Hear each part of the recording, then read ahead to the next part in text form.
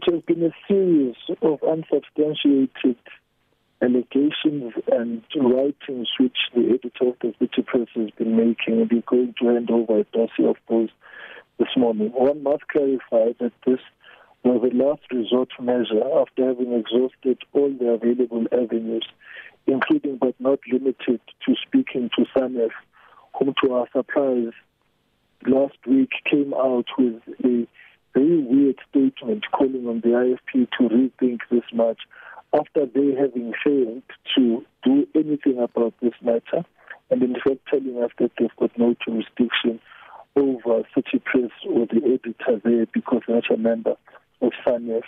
Mr. Makhanya is abusing his platform as the editor by making a verdict against Prince Mangosuthu Buthelezi without the due processes of a court of law, which every South African is entitled to.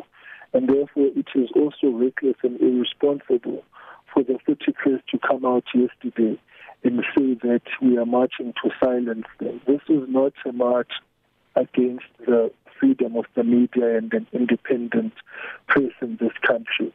But all rights come with responsibilities. And Mr. Makhanya specifically and the City Press and all other media houses in general have got a responsibility to report on the basis of facts. And the opinions of Mr. Makhanya and his feelings are not fact. And he knows that this matter is before court because he has been writing time immemorial without producing any evidence. But beyond that, he has not respected the fact that there is no verdict of a court, of a competent court of law on this matter. And therefore, our march this morning is to call on the City Press to rein in Mr. Makhanya, to desist from continuing the use of platform and of an individual. Other facts, of course, will be ventilated today, including Mr. Makhanya's own role in the black-on-black violence, where he actively participated in the killing of IFP people as well. But Makhanya says the primary agenda or objective of this march is to safeguard the portrayal of Prince Buthelezi's legacy, and that the IFP want history to be kind to, and I quote, the most high-profile and most enthusiastic black apartheid collaborator. That's the biggest load of poppycock as a defense. Mr. Makhanya knows exactly what this march is about.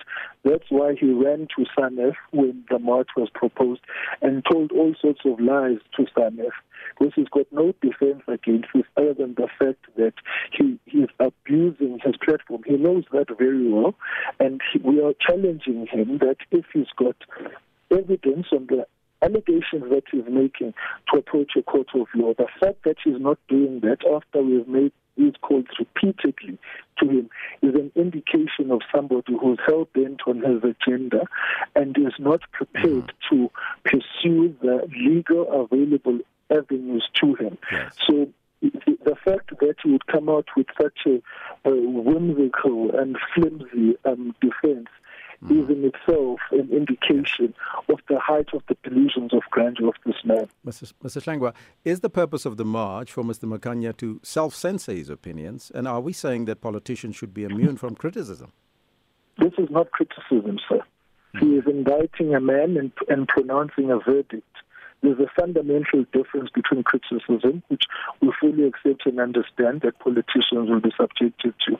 But Mr. Makhanya has got no right in law or within the parameters of the press code, as we'll demonstrate this morning, to come out and indict an individual as though he is a court of law, whereas there has never been any judgment, there is no verdict that has ever come out other than the fact that he is masquerading his own feelings and opinions and readings of history as fact. It is wrong, it is incorrect, and it is an abuse of the freedom of media and the free press, and I am shocked that his colleagues in the media are not as outraged as they should be, that he is abusing a platform which should be so safeguarded by all of us. In closing, what would be the slogan be? Don't buy, City Press don't buy? Well, we're going to be calling for responsible media reporting, and we're going to ventilate our issues in a very extensive memorandum which goes to about 38 pages.